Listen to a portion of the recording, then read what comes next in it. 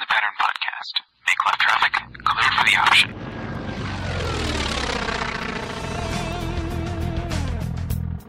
Minneapolis departure, Archer 641, Charlie 2000, climbing 3000. Line up and wait, 7 range. 4 Mike Alpha.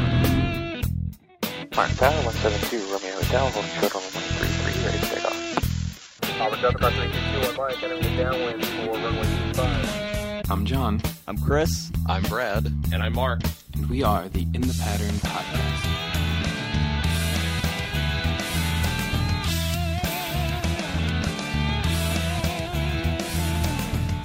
Welcome to episode 41 of the In the Pattern Podcast. This is Chris. Along with me tonight, we've got John and Mark. Brad, unfortunately, is not able to be with us tonight, but we do have a guest with us tonight.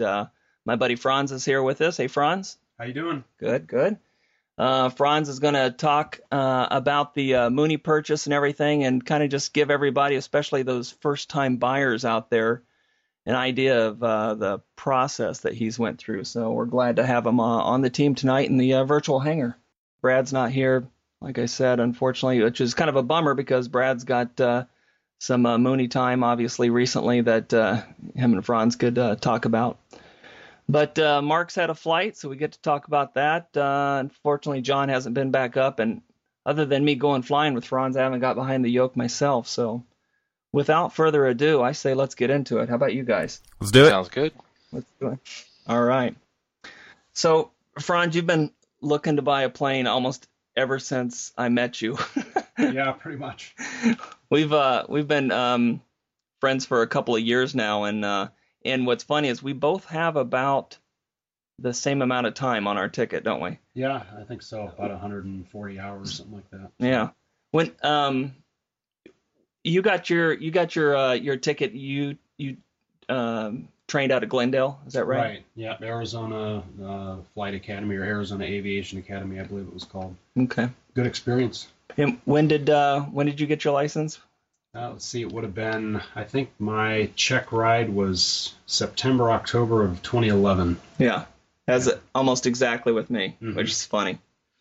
So I work with Franz's wife at the church, and I just talking with her, then she told me, Franz is a pilot. I was like, no way, so ever since then we pretty much hooked up, and as you guys know, done a lot of flights together. So So you've been hunting for planes for a while now, and kind of if you could kind of start back in the beginning for us a little bit and tell us what your idea was, what your mission was that you thought you wanted to accomplish with the plane, and then how you ended up with what you got now. Well, I think I blame most of it on my dad. He had a Mooney M20E Chaparral back in the late 60s. Or no, I'm sorry, it was a late 60s model that he had in the late 70s. And I used to fly around with him in my car seat in the back of that thing. He'd put me in there, and he had that plane for several years, and then he moved on with. He didn't find himself flying it as much, but I think that was what planted the Mooney bug for me back then. And I'm addicted to speed as it is, so I wanted something that was a little bit faster, and the Mooney definitely fit that bill. So I think that was the big thing. And it's funny, though, because Mooney isn't – I didn't just solely look at Moonies. I really, once I got my certificate, we all fly 172s and things, and that it's a great aircraft. But I just wanted something that I could use for work. I do some regional travel for work, and I wanted something that I could fly around, just like our Sierra Vista flight that we did last month. That kind of stuff comes up from time to time, and it's nice to be able to jump in something and go a little bit faster and actually get there. And beginning of June, I've got a meeting in northern Texas, and rather than fly commercial into Dallas and then rent a car and drive 130 miles north of there, the Mooney's a perfect plane to be able to jump in and go straight out of Glendale, and boom, in 4 hours I'm there. Yeah. So it really, I needed it to serve a purpose for me, and so the mission for me was really to find something that could get somewhere for regional travel. Obviously, be economical enough if I want to just fly around and sightsee. It's still able to do that. And so I really started, I think, narrowing it down. I started looking at a lot of the Piper Arrows. Yeah. But Mooney is really what I had my heart set on.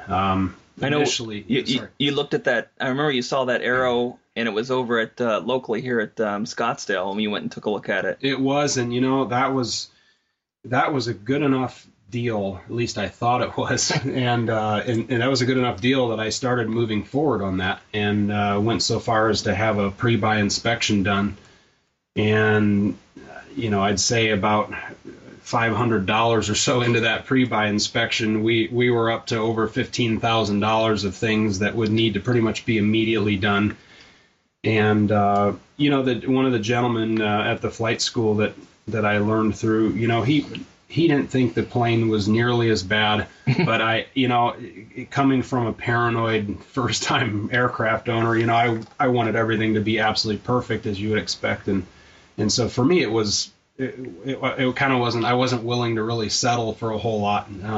So I eventually kicked that one off, and had a couple other ones that I looked at. I stopped in Amarillo, Texas, and looked at one back in, let's see, would have been first week of January. What was that plane? That was a 201J. Right. And the 201J is really what I had my heart set on the most. Mm-hmm. Your minimum was what? Was it an E or? Yeah, the M20E or the M20F. The F, I kind of like that because the little bit longer fuselage. I've got 3 kids, and of course it's not a 5-place, so I can't put all 3 in. But most of the time it's not going to be that level travel anyway. It'll just be me and a couple of them or something. So I knew a 4-place would be fine, and obviously can't, trying to get into a Bonanza or something's a whole different chunk to bite off. But, so the 201J is really what I kind of landed on, but the pricing on some of the 201Js was just out of my reach.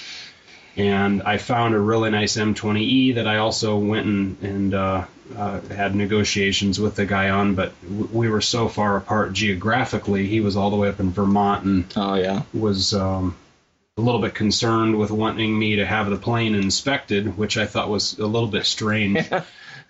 So wouldn't that be a standard, Yeah, you'd think it would be. And then I found a 201J in Amarillo, Texas that really seemed like a nice fit. I went and looked at it, and the paint was really pretty on it, but it had a whole laundry list of things that I would have to do to it, and so I kind of got bummed out for a while. You probably remember we emailed back and forth, and I don't know if I sent you a 747 or a TBM 850, just jokingly one of those days, just thinking, you know what, forget it. We're just going to go get one of these and be done with it.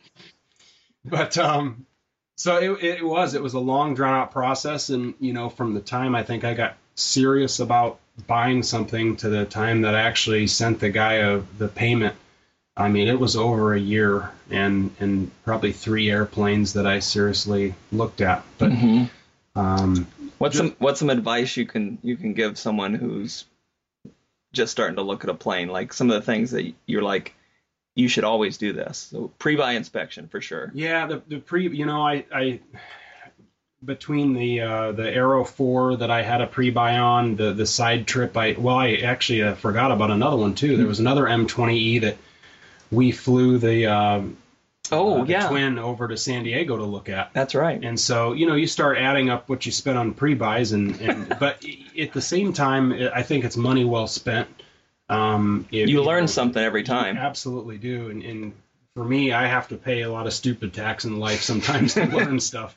And so I think it was money well spent and time well spent. Every one you look at, there are going to be different things you learn about either that type or, hey, I've heard this about the prop on this reoccurring prop AD. I mean, just little things along the way that you learn and, going and sitting in them and realizing, well, the E would be fine for me or for me and somebody else, but, the E might be a little bit tight if we wanted to put a couple adults in the back. So then that puts you into an F or a J model or the K, which is what I ended up with.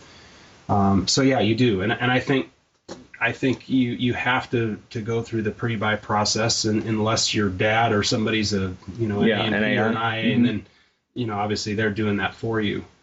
But I would encourage anybody to go through that, even if you get tired of it and sick of it after a year like I did. It's eventually you'll find what you're looking for, and but you got to know that everything is sound with it for sure.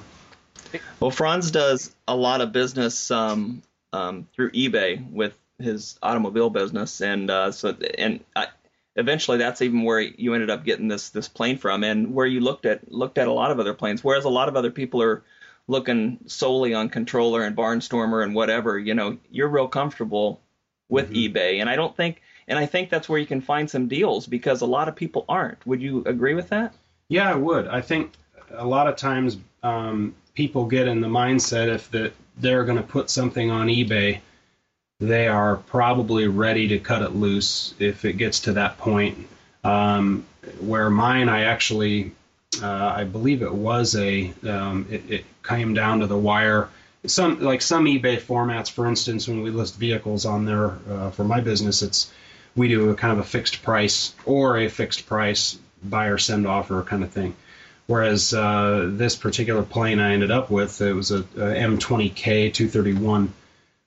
It was a bidding scenario, and I just came down to the wire and did a bid at the last. I think I actually used eSnipe and plunked a bid in there at the last second and beat somebody out. So that was exciting. But and the guy that you beat out. The guy that I beat out tried to go in and buy the thing out from under me, and he contacted the owner after Franz already won it. Yeah. So but that was just the starting point. And I knew, eBay is, a lot of people like to put on there. And one of the things I think people get threatened about with eBay is, especially if it's a bid format, that they think, oh my gosh, I've got 2.3 more seconds to decide if I want to, spend this much money or not. And they get freaked out. And so they don't end up putting in a bid. Well, eBay and most sellers, especially on aircraft, they're going to be reasonable enough that if you win the item, they fully are going to expect that you're going to come take a look at it and or have a pre-buy inspection done. I mean, that's just, especially on an aircraft, it's just a safety issue. Right. So most of the sellers, I think, are reasonable in that respect. Because you did get through a partial purchase of one and then said, look, this just ain't going to work out. After and that was through eBay too, right? On the Aero 4, that was not. That was a local. No, wait, I'm sorry, you're right. That one was. The reason I forgot it was eBay is because it was right here at Scottsdale. That's why I forgot about it. But yeah, you're right. That was through eBay. But after going through it with the guy, you're like, look, for this amount of money, I'm going to have to put this much more into it, and this really isn't how it was advertised or what it looked like. What's funny about the Aero 4 is after I passed on the airplane, he took the squawk list that basically I paid for. Yeah. He went and spent about $3,000 on the plane and then ended up selling it for $8,000 more than what. You made him some more money. Yeah. So he came out ahead on that, and my pickiness, I guess I just didn't end up with it. But that's fine because I ended up with what I did want. So. Were you going to say something, John? I think I cut you off. No, I mean, I'm glad you brought up the eBay thing, because that's been, something I've always been curious about, especially I see a lot of people buy cars on there, but, I always see airplanes, and I'm like, man, I just don't know if I could buy an airplane on eBay without seeing it, and all that kind of stuff. And so it's good to know that a lot of people will actually, expect that and work with you, and it's not just a bid and then you're stuck with whatever you bid on, and even if it turns out to be, not what you thought. Well, and John, I think one of the other things, I think eBay might even be more of a generational thing too. I mean, a younger buyer is maybe already an eBay member, and they might be on there, shopping everything else from headsets to airplanes to replacement toilet paper for the house. I mean, you can get everything on there, and so I just kind of gravitate to eBay because of, like I said, through my own business, but also just stuff I buy around the house. So, but like my dad, for instance, he's in his mid-60s.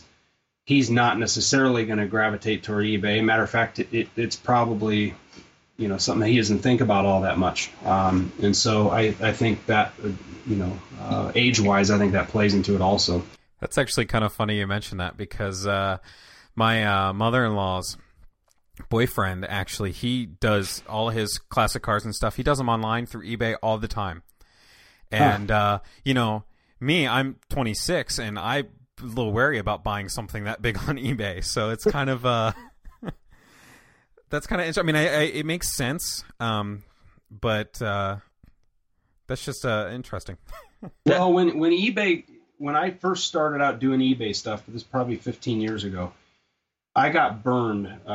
It's funny, I bought a really nice pair of speakers from a guy in Florida, and the speakers showed up, so I got what I paid for, but one of the speakers didn't end up working, and I sent it back, and I never heard from the guy again. So that cost me some stupid tax to go out and buy another whole speaker after I didn't hear from him. But the earlier days of eBay, they didn't have nearly the protection that they do now. And now, I mean, with paying through, a deposit through PayPal or whatever, you really are covered on a lot of the stuff that's on there. So I hate to turn this into an eBay commercial here. Yeah.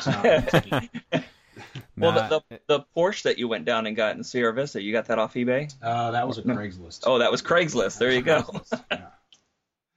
Yeah, Craigslist. I don't know. I didn't shop for any airplanes. No, on Craigslist. There's not that many on there. Once in a while, I find them. So you negotiate the price on the Mooney, and the guy agrees to it, and this is up in Billings, Montana. They've got like 2 million feet of snow. Right. No way to go see the plane. Walk us through the beginning of that. Yeah, that was a little disappointing. I would have liked to maybe gone up there and seen it, but the plane wasn't actually at Billings International. And when I say Billings International, I take that lightly because it's Montana. That just means they can come in from Canada and land there. But no, so the plane was at a little field called Laurel, which was nearby, and more of a rural area. And I guess that the hangar had like 2 or 3 feet of snow in front of it. They couldn't even like hardly open the door or anything. So yeah, there was some time that passed from the time that we could even get in to do the pre-buy, and which was fine. I was trying to be flexible and work with them on stuff. But so anyway, this whatever time period passed, and I mean, it was nice because the seller was pretty laid back, and that's not always the case, of course. But I was mainly dealing with his mechanic, because the seller itself wasn't the pilot. Wasn't a pilot even. Yeah, he wasn't a pilot. You make a long story short, he basically ended up with this plane. His partner in the business, who was a pilot, bought it. They were going back and forth from Montana to North Dakota quite a bit. And so he bought this plane thinking it would be better. Well, that deal fizzled out between those two, and he ended up with a plane he didn't really want. He was doing flight training. Which is good if you want to buy a plane from a guy who doesn't want a plane. Exactly. That's the best kind of plane. Yeah, the best kind of seller to buy from is a guy who doesn't want one. And he probably doesn't understand a lot about it either, too, right? So no, he was actually doing some flight training. Oh, that's cool, actually. But and that was kind of the idea. But his friends were all like, "You're nuts trying to learn in a turbo Mooney," and I think it was just more than he. Yeah, he kind of. His partner's like, "Yeah, I can fly this, and you can get training in this." Yeah, exactly. A great first plane to start out, huh? Yeah, that sounds a little crazy. So yeah, I can't imagine so he ends up selling it, and we get everything worked out through eBay, and for the price and all that, of course, because I bid on it. And then I tell him I want to have the thing inspected, just not a full annual or anything, but just to make sure that if we're going to buy the thing, we're going to get back to Phoenix in it. And so we did. We got the inspection process, and the inspection uncovered a few things, and he agreed to basically, kind of renegotiate the deal a little bit. And so we ended up having it up there, and I did several repairs at Billings over the course of, I'd say, a month or 6 weeks, probably passed. And they got that stuff done, and then at that point we went up and picked it up and brought it back. Yeah. Yeah. Tell them how that, because I mentioned that compression issue, and then it worked itself out. might be some good tip for people who might see that with that same situation. Yeah, and I wish I could speak more intelligently on the technical end of what I'm about to say, but from my limited understanding, the planes did a lot of sitting around, which is never good, and so I guess oil ended up on the tops of some of the cylinders. Well, they pulled the thing out, and of course it was freezing cold up there, and the plane had sat since, probably July or August since it had, I think, even been run. So they basically pull this thing out of the hangar and try to get it a little bit warmed up and do a compression test on it. Because the initial idea was that the pre-buy inspection, I had the guy from Billings come out to the airport at Laurel and do a pre-buy, as much pre-buy as he could, right there at the smaller airport. So he came out, they fired it up, and that's when they uncovered what they thought was a problem with the cylinder, because it was reading 22, and the rest of them were in the 70s for the most part. And so that was what kind of got us going on renegotiating the deal. Yeah. Well, the guy who ends up, fast forward to him flying it over to Billings to do the rest of the inspection on it, and the guy picks it up, and I'd read something, I think it was on Mooney Space, the Mooney forum, about how these, you get the things nice and warm and go fly it a little bit and redo the compression test, and things can change. So I just mentioned that to him, and I said, I'm not telling you how to do your job, but if you wouldn't mind, have your ferry pilot pick this thing up from Laurel and go put an hour and a half or 2 hours or whatever on it before he lands at Billings. So, okay, sure, and they did it. And sure enough, when they retested it, I think it came in at 68 or 70. Mm-hmm. So it did make a difference, and I'm glad we ended up doing that.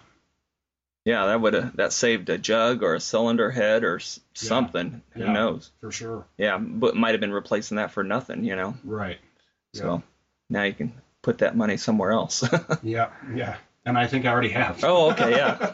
Funny how that works. So they spend some time and go through the squawk list of what it needs to get fixed on it to make sure it's a safe plane for you to come up and get it. And so you fly up there, and what's his name? Lucas, yeah.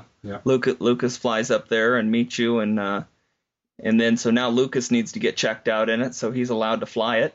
Yeah, it's funny. Lucas he flies for Empire FedEx, and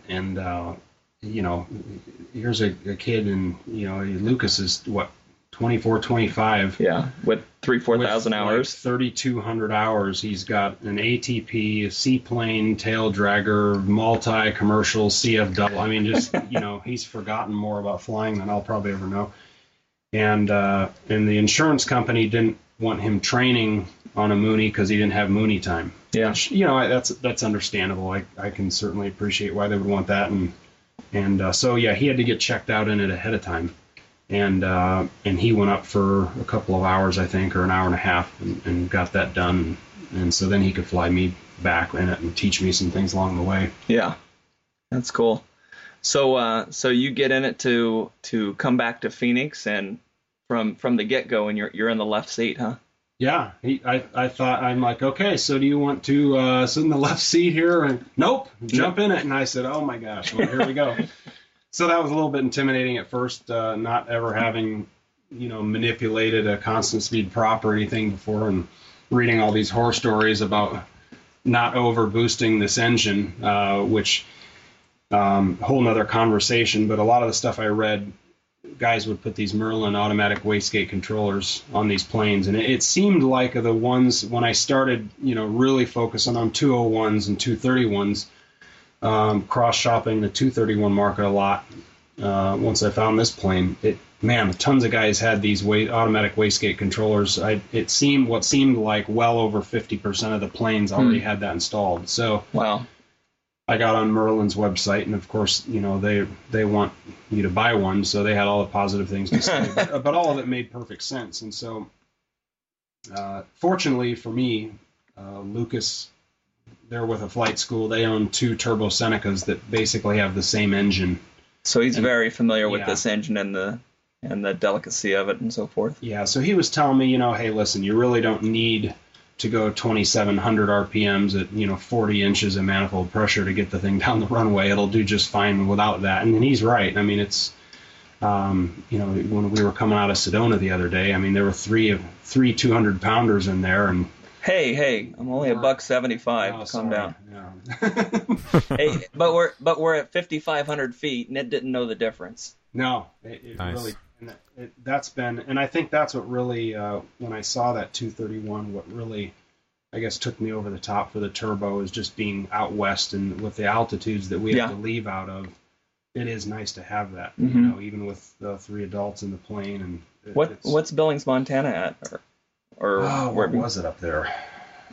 Were you at some altitude there too? Yeah, we were a little bit altitude. Not much, maybe 3,000 or something. Yeah, it might have been something like that.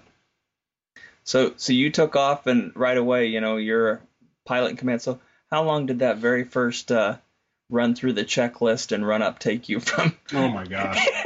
I felt like it was my first training flight ever, and I sat in there trying to mull over this list, and Lucas he's funny because he flies all this stuff all the time, and he kind of comes from an entire aviation family in Alaska, and everything's way more laid back. So his idea of a checklist is, doing it on the fly as he taxis kind of thing. With me, I'm sure the first one took me an hour and a half, just trying to get used to it. But no, just, we jumped in and left right out of Billings, and I'll never forget leaving out of there, and I think we were at 38 inches or something, and that thing just looking down at the VSI, and it was well over 1,000 feet a minute, and just that's new to me. So it was a neat experience. And then we went to Montrose, Colorado for the first leg, and I think it was just over 3 hours, 3:01 or something like that. Yeah, I was following them on FlightAware on the way from Billings to Montrose, Colorado, and I was watching them do 170 some knots to close to 180 knots for a good portion of the time. They were cooking. That's just a ridiculous speed. It's nice to have. Yeah, it was exciting. It was exciting. So that first landing coming into Montrose. I had to hand that one right over. I wasn't about to tackle that. I was so just overwhelmed descending into that pattern at the speed that we were doing. It was just a totally new experience, and trying to do a traffic pattern and go through Gumps and remember all the stuff, and it was just I finally just said, why don't you just take them here? And I think we came over the first landing. We came over it pretty hot. I think we were doing 100 knots or something like this. So it was just way fast forward for me. Floated down most of the runway. Yeah. So that was but the next one after that, we landed in Glendale, and he had me do as much as that as I felt comfortable with, and it was immediately better just doing that. A familiar airport, sure, so you're a little that helps. more used to it. Yeah. Mm-hmm. But yeah, the first trip back was uneventful, unfortunately. How many hours was that trip back for you? It was around 5.5. I want to say 5. I think it was more like 5.8. We did a little bit of a detour. I wanted to go through Monument Valley. Oh, yeah. So we kind of detoured a little bit to the west as the sun was coming down a little bit, and I knew it'd be some great photos, and they did turn out cool. Nice. Yeah, I want to get up there. Yeah, you had a nice trip back. So since then, you've been going out and hitting it as often as you can find Lucas there. Yeah, pretty much. Because you got to get these hours before you make that trip in July. Or is it July or June? It's June 1st and 2nd. Oh my gosh! Yeah. So yeah, it's I'm 2 weeks away, and I still need to get 7.2 hours. So I've got roughly 17 and a half hours right now. And I'd say the first flight that it really clicked where I didn't feel behind the airplane was probably 2 flights ago. I felt like, what? If I were in this thing by myself, I'd be fine. You'd be okay. And I might not have the smoothest landings, but, I could descent plan, and I could, I felt like I was in front of the plane, which I think is the biggest thing to get used to. Mm-hmm. Switching to a complex that goes a little faster. Yeah. Yeah. And I noticed so the flaps on the Mooney, they're real long, but they're skinny. There just isn't really much there to get out in the wind. No. They're they must be 8 feet wide, but they're only about 10 inches deep or whatever. Yeah, so, there's not much there, and there's hardly any gap whatsoever. And Lucas thinks that there are some speed mods that are on the plane, and I know a lot of them have it. I'm embarrassed to say that I don't know what has been on there and what isn't, but I know that he thinks that there's some stuff that was put on after the fact. But none of that was disclosed in the ad, so I don't know. Yeah, that guy wouldn't know a speed mod from a speed brake. So that's right. Yeah, that's right. Which is another thing that you might want to add sometime. Yeah, that would be nice to have for sure.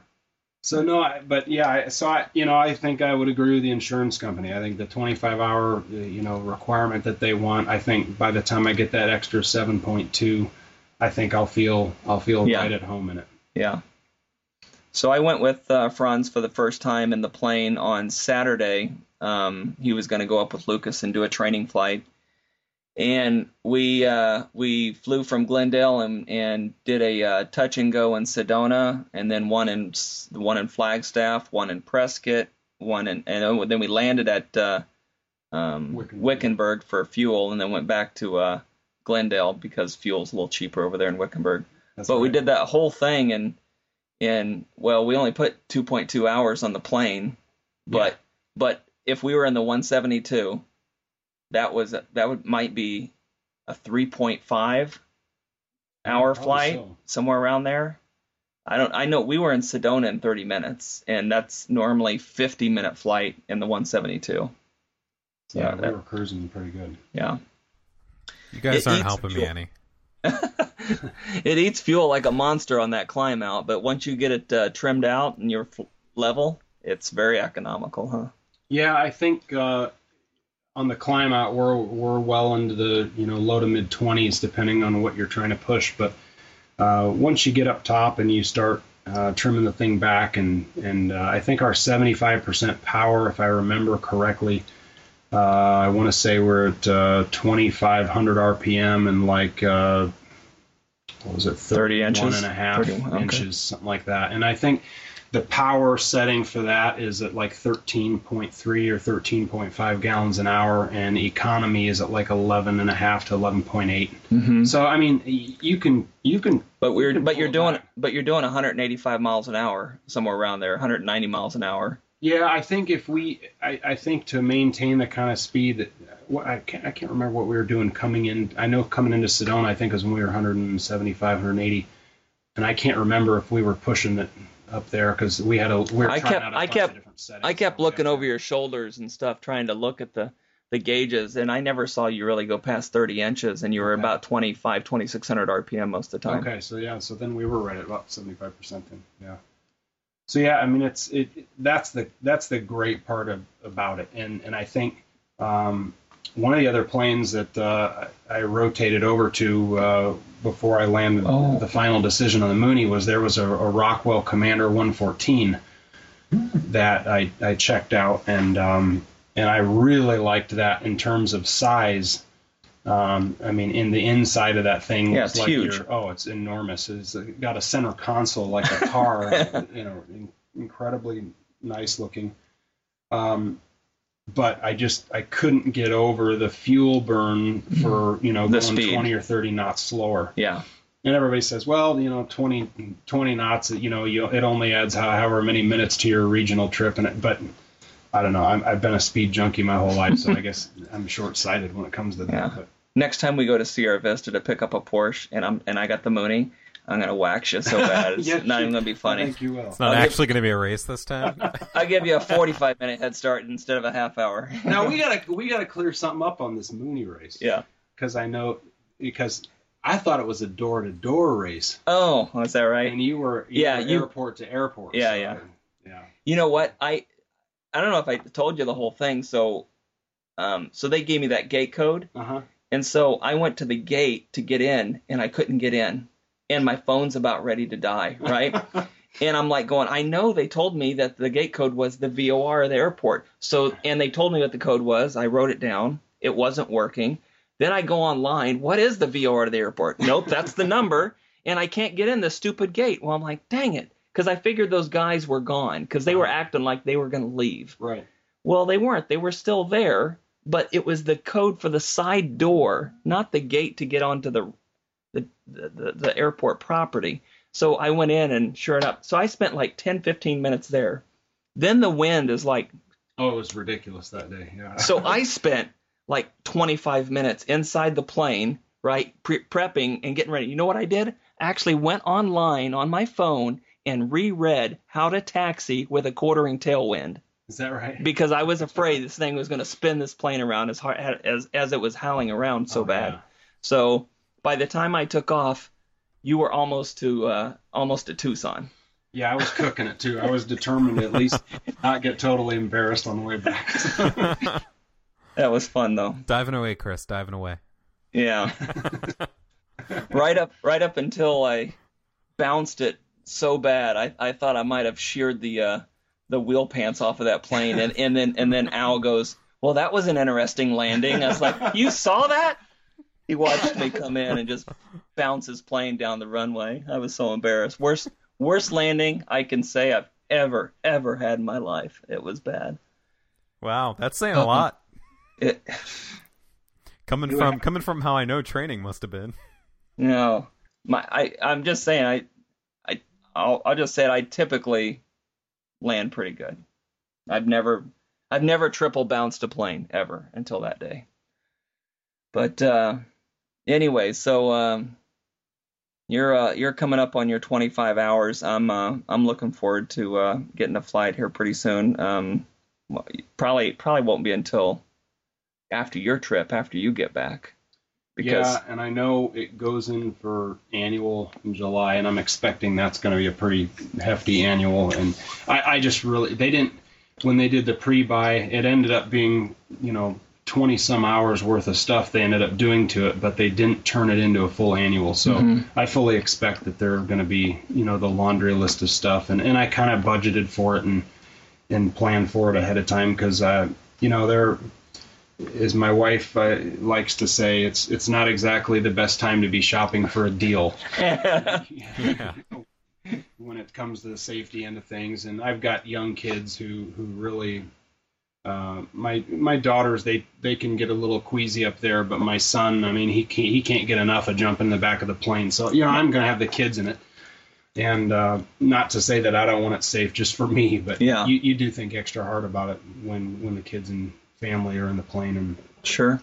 So all that to say, the first annual, I'm sure will be pretty eventful, but that'll be in July and then first week of August or whatever. So it should be wrapped up by then and then dive into it. So we've got a Porsche for sale that Franz would be glad to give you a great deal on if you're interested in a cabriolet Porsche, because he needs to get this annual done. So I got two problems with that. Well, one's a question, one's a problem. The problem is that the end of July, beginning of August is Oshkosh. Yeah. And that's unacceptable. You need to go to Oshkosh with that thing.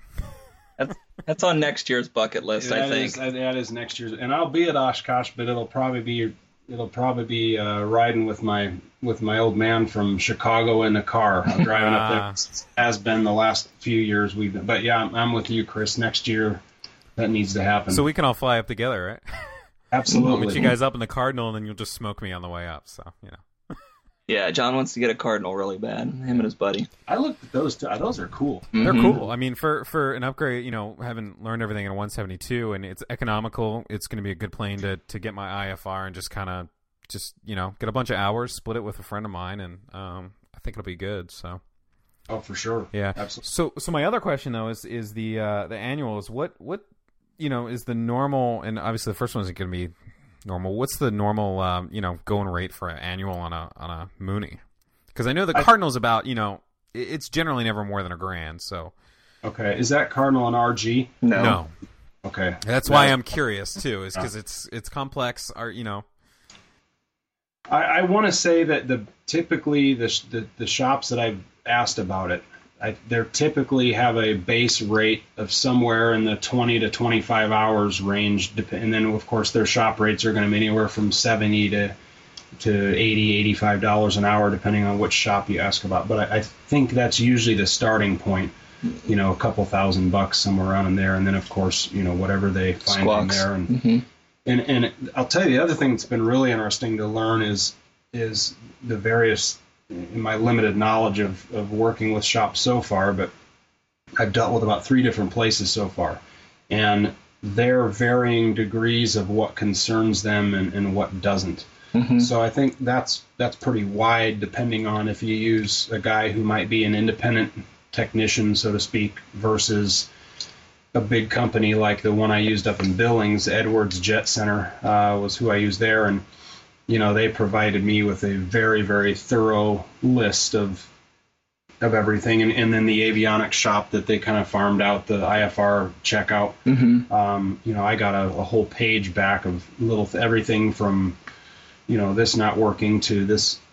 Literally, I think the audio panel was at a slight angle in the panel, and they mounted that. And I can't fault them for that, even though what some might look at that and say that's ridiculous.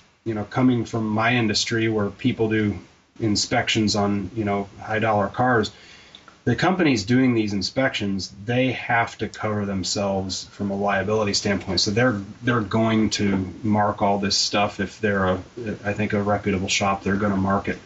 But so getting back to the annual, I think it's just depending on, if you're going for a big company, they're probably going to have more standards related to their own liability and just making sure they cover their bases. But some of that stuff might not necessarily need to be done immediately, but they're probably going to write it on there. Okay. Yeah, so... And with this plane, so it's obviously it's complex, it's high performance. We've got a turbo. There's a lot of things to check, that's for sure. So that's you have till the end of July or the end of August to start that. I think the annual was a July annual. So you have till you have July 31st. So you have till July 31st, and then as long as they sign it off on August 1st, that's okay by me. No, you do it at the end every time. That way you get another month out of it every time, right? Yeah. You always do an annual every 13 months. Exactly. Yep. That's exactly right. So yeah, I think at the end of July is when it's got to go in. Cool.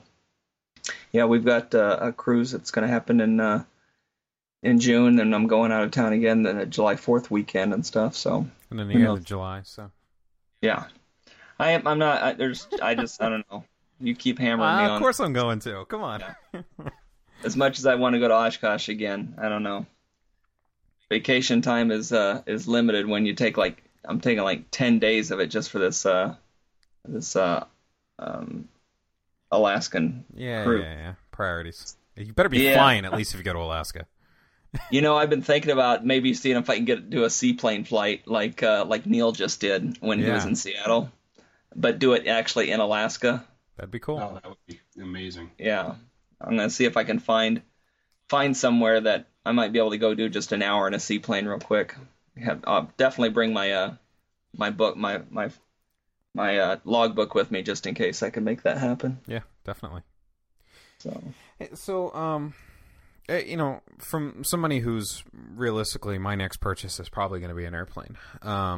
So I'm not there yet, but I'm starting to look at things and starting to kind of go down that path. So, one of the things that, from everything I've seen, looking at buying airplanes and all that stuff, obviously, you've mentioned it, and the pre-buy inspection is one of the things that you have to calculate into that purchase price.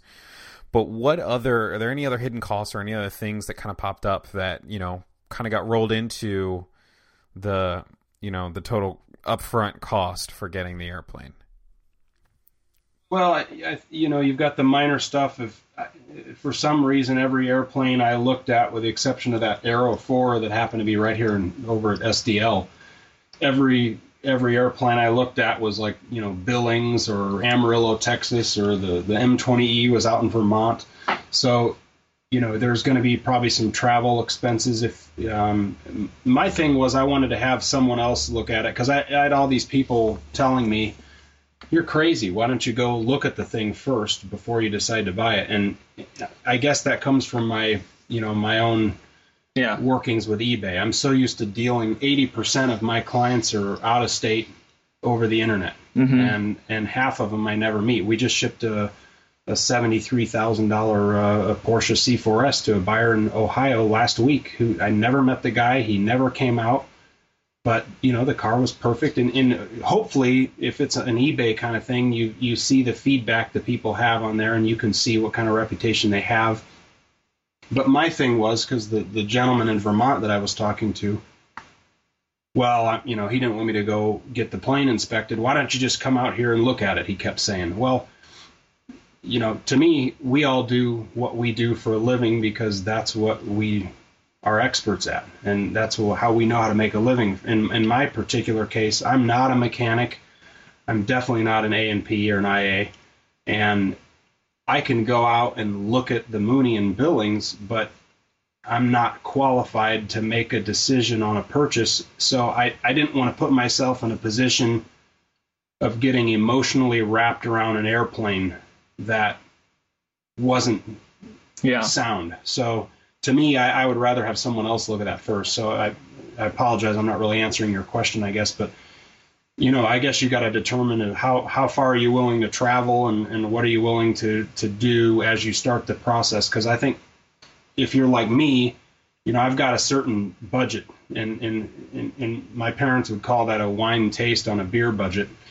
But, I knew what I wanted. And you're going to give up compromises along the way, and especially if you like to go fast like I did. I think that's probably the reason it took me so long, because I had a certain budget I wanted to work with. And one of the guys that I was reading a review on another 231 online, he did a pretty good job summarizing things. He basically said, within any given make model of aircraft. But as he was referring to the Mooney specifically, he said, if it's a real deal, it's probably a real deal for a reason. If it's, if the thing is priced in the top of the market, but it looks really nice, and hey, it's got a Garmin 530, and everything is, the last annual was thousands of dollars, and there's no, nothing. There's no I that needs dotted, no T crossed. You're going to pay for that plane. And for me, I knew I wanted to buy basically a platform. I didn't have a six-figure budget to go out and start with. And a lot of the 231s that I found, if they really looked like an amazing plane where everything was done and needed nothing, I mean, those planes were over 100,000 all day. Yeah, absolutely. And that just wasn't a budget that I had to work with. But I wasn't opposed to finding something out there that didn't have a Garmin 430 or 530 in it. It didn't have the newest paint. In my plane, in the case of my plane, it needs an interior right now.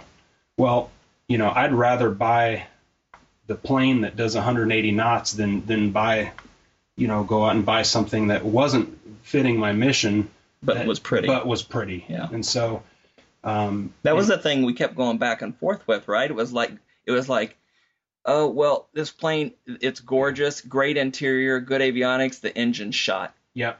Oh, that was the Amarillo one. Right. Right. The engine's brand new on the thing, but the thing looks like it's been sitting outside in the middle of the Phoenix Desert for 100 years, right? It's in the boneyard. You had to choose. You had to choose what you were willing to deal with. Yeah. That's right. So I think one of the things, John, is like, don't go buy something at the top end of your budget and not give you any room to make any adjustments to, because you watch them show up. Yeah. If you're particular, and probably even if you're not, when you get this new purchase that you're so proud of, and you've waited 2 years and you've been budgeting and you just can't wait, you finally land it. I mean, when you get to your first annual, that thing is sort of your new baby. And if they provide you with a list and they say, we've got $7,000 of stuff And even if you weed out maybe a little bit of the stuff that isn't, maybe it's not totally essential, you might have $5,000 of stuff at the first annual that you know you want to take care of your plane. You know that stuff you're just going to be doing to it. And so, especially when that plane gets in front of a new mechanic, they're going to find something. Yeah. Because their eyes haven't been on it. So I've kind of been planning for that first annual is going to be an event and just kind of trying to budget along the way. And but that's what I would say, John, is, plan, whatever your budget is for the plane, but definitely allow a lot of overage for things that the first annual is going to uncover. And maybe all that shows up in a pre-flight, or maybe your pre-flight, if it's within a couple months of the annual, you just have the pre-flight be your annual. And we looked at doing that too, but it didn't work out from the time standpoint. So I think one of the things you also learned was, and you didn't ever get into this situation, I don't think, but having someone else other than the mechanic that's been working on the plane for the last several years be the person who's doing the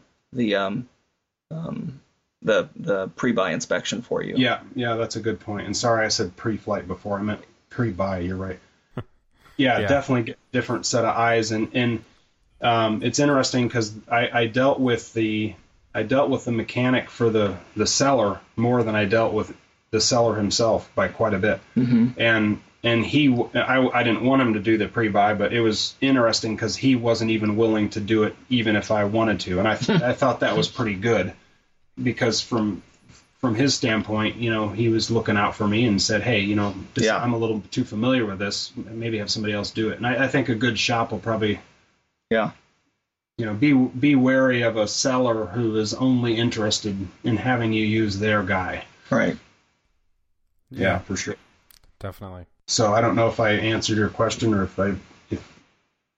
sorry. No, yeah, it's no, that's good stuff. I mean, it's there's a lot of things to think about, and it's good having you on here because you just recently went through it, and I'm starting to kind of gear up to really start looking at stuff. So, there's the want for me, kind of the get the itis of getting an airplane. Where it's like, I want that now, but then you have to take that logical step back and say, well, let's do it when you have the cost to be able to, and to make sure that you're not going to get into a situation where the first annual comes and you're like, well, crap, now I can't fly it because I can't get the annual done because I'm, I spent all the money on the airplane and don't have the $3,000 for the annual because it's a whole bunch of stuff. So, yeah, I would definitely, leave plenty of room to do that because just outside of the cost of buying the plane, just in what I've paid to do to it so far, from the the pre-buy to the stuff with the avionics to the stuff up in Billings to the travel, my paying the instructor to come down, paying the guy to ferry it. I mean, all the various things. I mean, I could have rented the 172 for the next year and a half. Yeah. So you do have to budget for that stuff, and I guess I think one of the things I didn't probably dive into enough on our last point that I think is really worth mentioning is back to the concept of buying the platform. Once if you've got your mindset on a Cardinal, but it doesn't have exactly everything you want, but you find one that maybe it does need an interior, or maybe it does maybe the panel is really dated. If you're really set on a Cardinal, to me that's a great way to buy a plane, because you're buying. You get to make it your own. Yeah, and you get to make it your own. And we probably all have connections in our own worlds of stuff. For me, that's anything automotive related. So I've got guys who know how to do interiors and all this stuff, and as long as we buy the right materials that have the certifications for burn test and the flammability issues, you can have somebody do that. And that's to me where I can kind of put my own elbow grease and value into making it mine, versus buying something that's all decked out that I can't afford to buy the whole chunk at once. I need to kind of do it over time. Yeah. Yeah. So Am I missing anything, Chris? You've been involved in this process with me the whole time, so I mean, it's been agonizing. I mean, at times. I'm the silent partner with no money. Well, I don't have any anymore, so we're even. No, it really was fun. I mean, there was a lot of just endless hours of. I would text Chris and be like, if I have to spend one more minute on controller, or so he's kind of felt the pain here all along, but it was a fun I mean, it's fun to go look at planes. I mean, that's why we all are into this. It's a blast, but if you're particular, as we all should be when we're buying something of this level and of this, where you really have to be safety conscientious.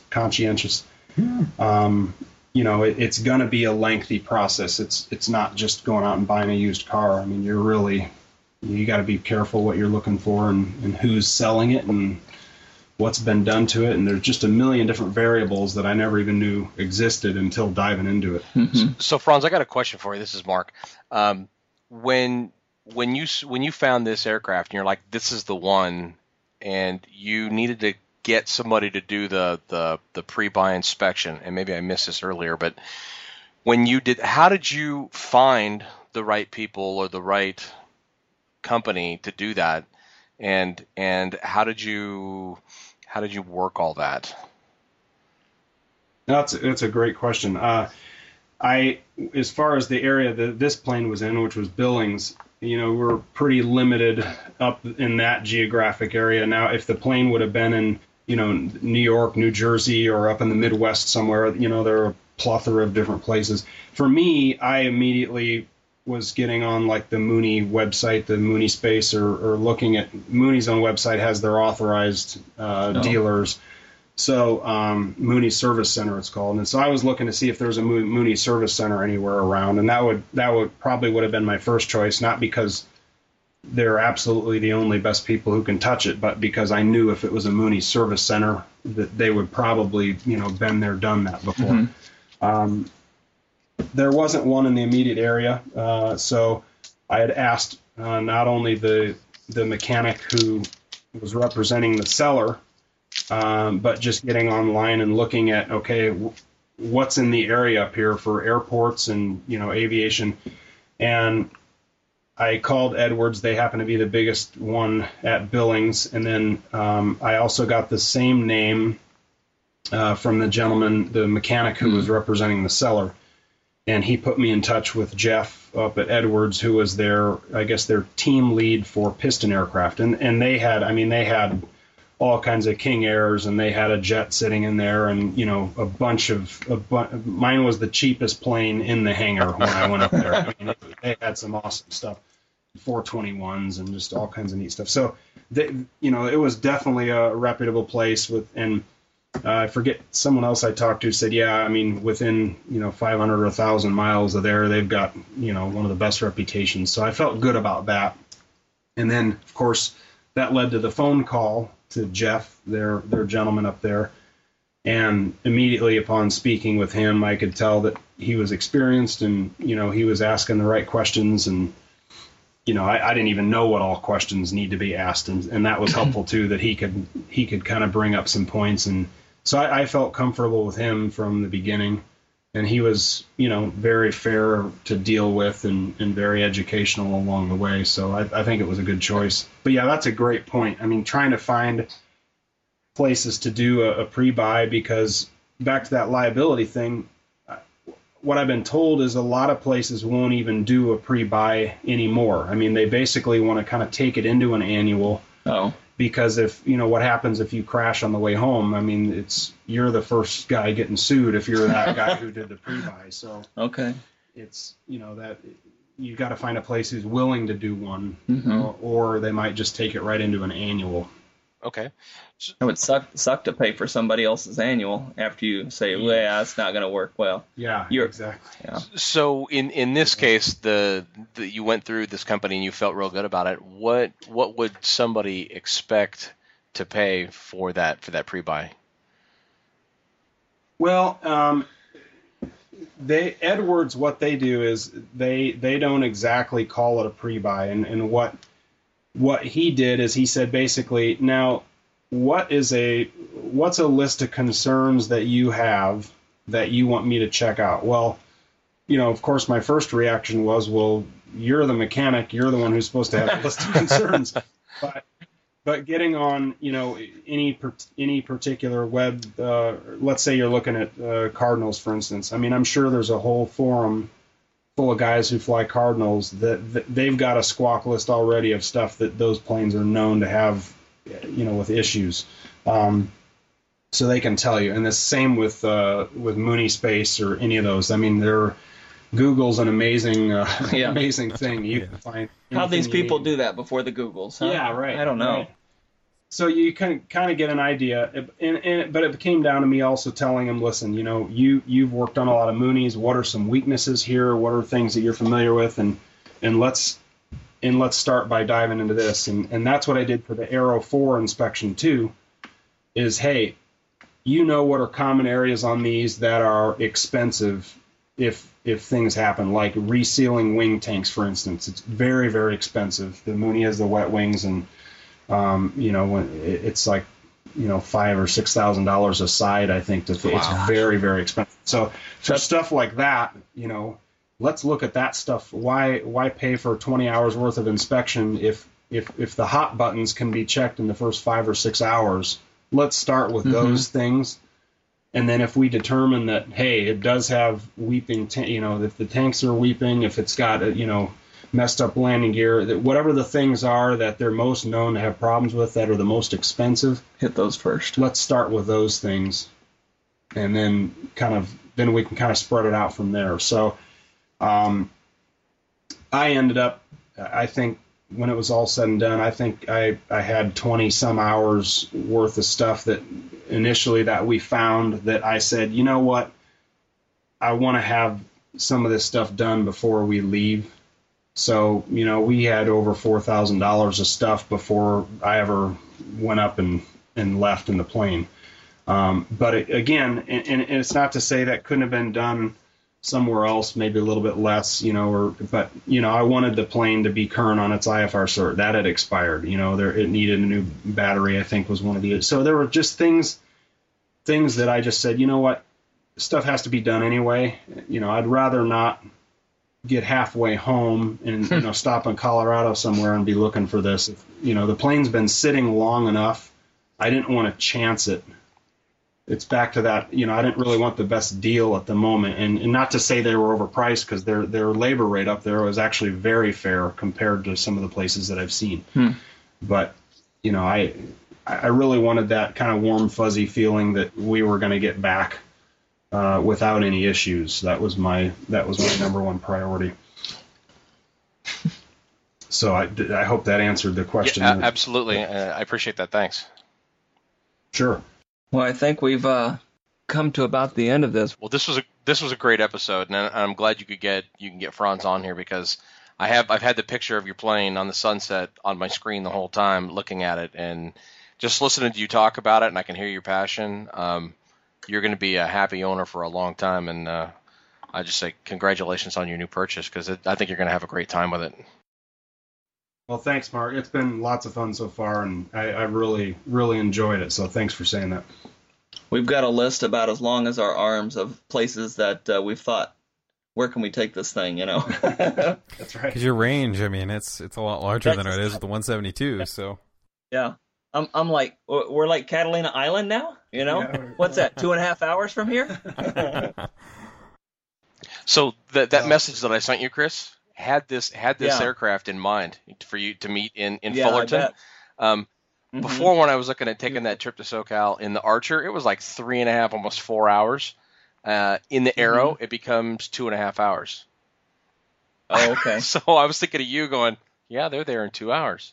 This makes this doable. I was just showing Franz your tweet. I was like, that's the guy who mentioned Fullerton, and you said Catalina, and you go, I'm in. Yeah. Hey, I'm in. Yeah, Come get me, right? Yeah. Yeah, no problem. $2,000 in fuel later. Right. Well, I'd say this has been a great episode, and I think we could probably wrap this one up. I know that I gotta get going here pretty soon, but this was really, really good stuff. Cool. Well, we'll hit up your flight that you did and get that on the next episode. Absolutely. Then, Mark. Yeah, it doesn't look like I'll have any flying next episode yet, but I got some stuff in the works, so we'll see what happens. Good deal. Yeah. So, all right. Well, let's go ahead and move on and hit up some shout outs real quick before we wrap up. Who's got something? I'll give a quick shout out to Neil. He just did a seaplane flight down in Seattle. He had 1.7 hours and did 7 landings or something in a seaplane, and so I'm super jealous about that. It looked like a lot of fun. I saw that on Twitter. I just saw the post. I landed a seaplane. Yeah. Right. That's right. Yeah, he looks like he's making the most of his time. That's for sure. He ain't got much time left, and he's making the most out of it. Yeah, definitely. I got one for Mart on AirPigs. Kind of went on a hiatus for a little while, and he recently found a sponsor for the AirPigs blog, and he's got that back up, and he is posting away. So big shout out to him for getting back in there and getting back on it. He's got some good content coming out, so I'm really glad to see him posting again. Good deal. Well, let's go ahead and let everybody know where they can find us online. Let's go ahead and start with our guest today. I know you have a Twitter out there or something like that. So where can we, if we got any questions, any listeners have anything about buying an airplane, where can they get a hold of you? Sure. Yeah, it's at Franz Forman AZ, which is at FRANZ FORMAN AZ is my Twitter handle, and yeah, I'd be happy to answer any questions. Like I said, limited knowledge there, but I'm at least I can be your cheerleader for you as you go through the process. I'd love to be part of it for anybody who is actively in that process or about to start it, or anybody who is doing anything up in if any of their aircraft are up in the Billings area that they're considering. I definitely turn you on to who I used up there and the experience I had. To be more than happy to. Yeah, and if you want to look at really nice cars, I see there's a lot of pictures of those on there too. Yeah, I do. I post a lot of my business stuff on there too, so you'll get barraged with that stuff too if you don't mind. What's your website? FM Sports Cars, like Foxtrot Mike, sportscars.com.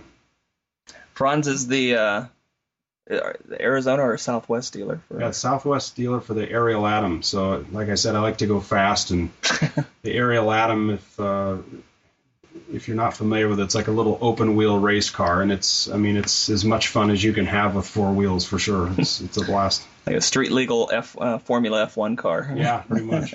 Yeah, I saw that on Top Gear once, and I was like, man, this thing is awesome. They actually, Top Gear USA had one of Franz's cars. Yeah, I saw that on the tweet post. Yeah. Yeah. That's awesome. Cool. Well, Chris, let's go ahead. Where can we find you? Yeah, you can shoot me an email over at chris@inthepatternpodcast.com or on the Twitter machine at CHOLUBAZ. That's CHOLUBAZ. And that's the same for my YouTube account as well if you want to check out the videos, CHOLUBAZ. All right, and Mark, how about you? Yeah, you can find me at mark@inthepatternpodcast.com or Student Pilot Mark on the Twitter machine. Awesome, and you can find me at john@inthepatternpodcast.com. I'm on Twitter at Pilot Conway, also on app.net at Pilot Conway, and I'm on Facebook at John L. Conway IV. And for all of us, the entire podcast, you can reach us all at podcast@inthepatternpodcast.com. We're on Twitter as In The Pattern, or you can like us on Facebook at facebook.com/inthepatternpodcast. Show notes for this episode and other episodes can be found on our website at inthepatternpodcast.com. And also, if you'd like any updates on new episodes, you can go to our homepage and join our mailing list on the right side, and we'll only use your information just for new episode updates. So go ahead and send us any suggestions, comments, critiques. We love to get feedback from you, and if you can, go ahead and leave us a review on iTunes. That'll really help us out. So with that, we'll go ahead and wrap up episode 41 of the In the Pattern podcast. I'd like to thank you all for listening. Remember, make left traffic. You're cleared for the option.